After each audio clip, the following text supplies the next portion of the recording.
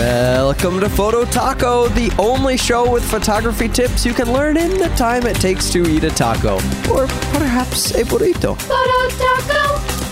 Hello, all my fellow photo nerds. This is Nick Page, the co-host of Portrait Session Podcast, and today I'm going to talk a little bit about the do's and don'ts of real estate photography. I shoot real estate as part of my business, and I wanted to share some of the things that I've learned over the past year and a half. So the first do that I have for you is to make sure you get your lines straight. When you're shooting with a wide-angle lens, it's really easy to make the lines on the side of your frame either lean in or away from you. While that can be a cool effect, it's technically not a good thing to do when you're doing interiors for architecture or real estate.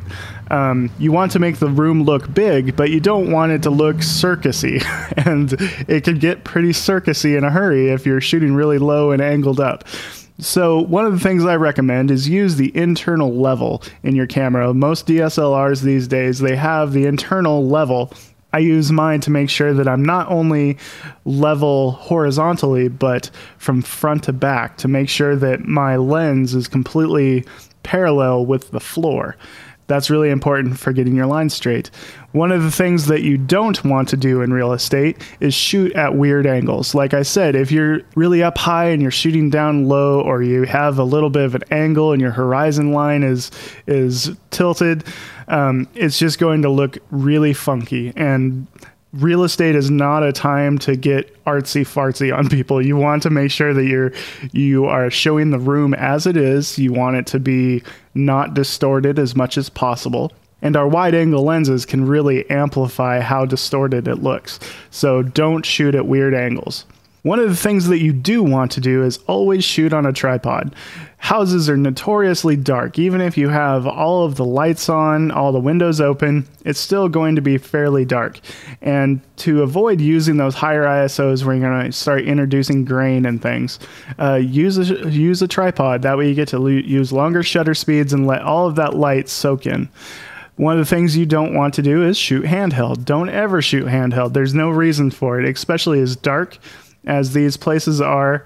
Just throw it on a tripod, walk around, take your time, and do it the right way. You want to make sure that you're shooting at a low ISO. That's going to give you the highest quality possible.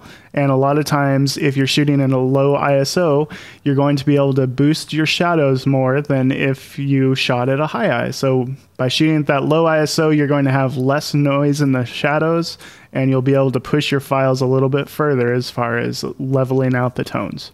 Don't ever, ever, ever, ever, ever use your pop-up flash. I've seen so many poor real estate photography shots where the person used their pop-up flash because it's dark in there. And if you're using your automatic settings, your camera is going to be like, oh, it's too dark. I need to use my flash. And when that happens, it just looks poopy. Don't ever do it. It's just don't do it.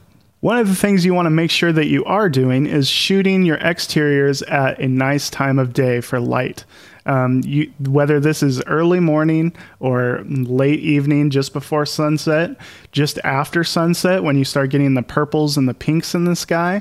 If it's overcast and the light is really flat that day, do the exteriors during the blue hour. That way you get to turn all the interior lights on in the house, and then as the ambient light begins to fall and that sky becomes that deep, rich blue, you'll start getting really nice photos, and it won't even matter that it's overcast. And finally, one of the things that you don't want to do that I see so many people doing is over-editing the exterior shots. It's okay to have a nice stylized shot, but you don't want to edit your brown yards and dirt patches. If a place doesn't have grass, you don't want to Photoshop it in, because you're just going to end up with really upset visitors. The potential buyers of that house are going to show up, and they're going to be like, well, where was Where's the nice lawn that was in the photos? Like that's borderline false advertising, and it's going to do nothing but lead to really upset clients. Maybe not the realtors. The realtors think it's great. Yeah, Photoshop a pool into the backyard.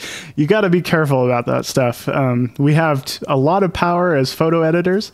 We shouldn't overuse that power when it comes to advertising for real estate.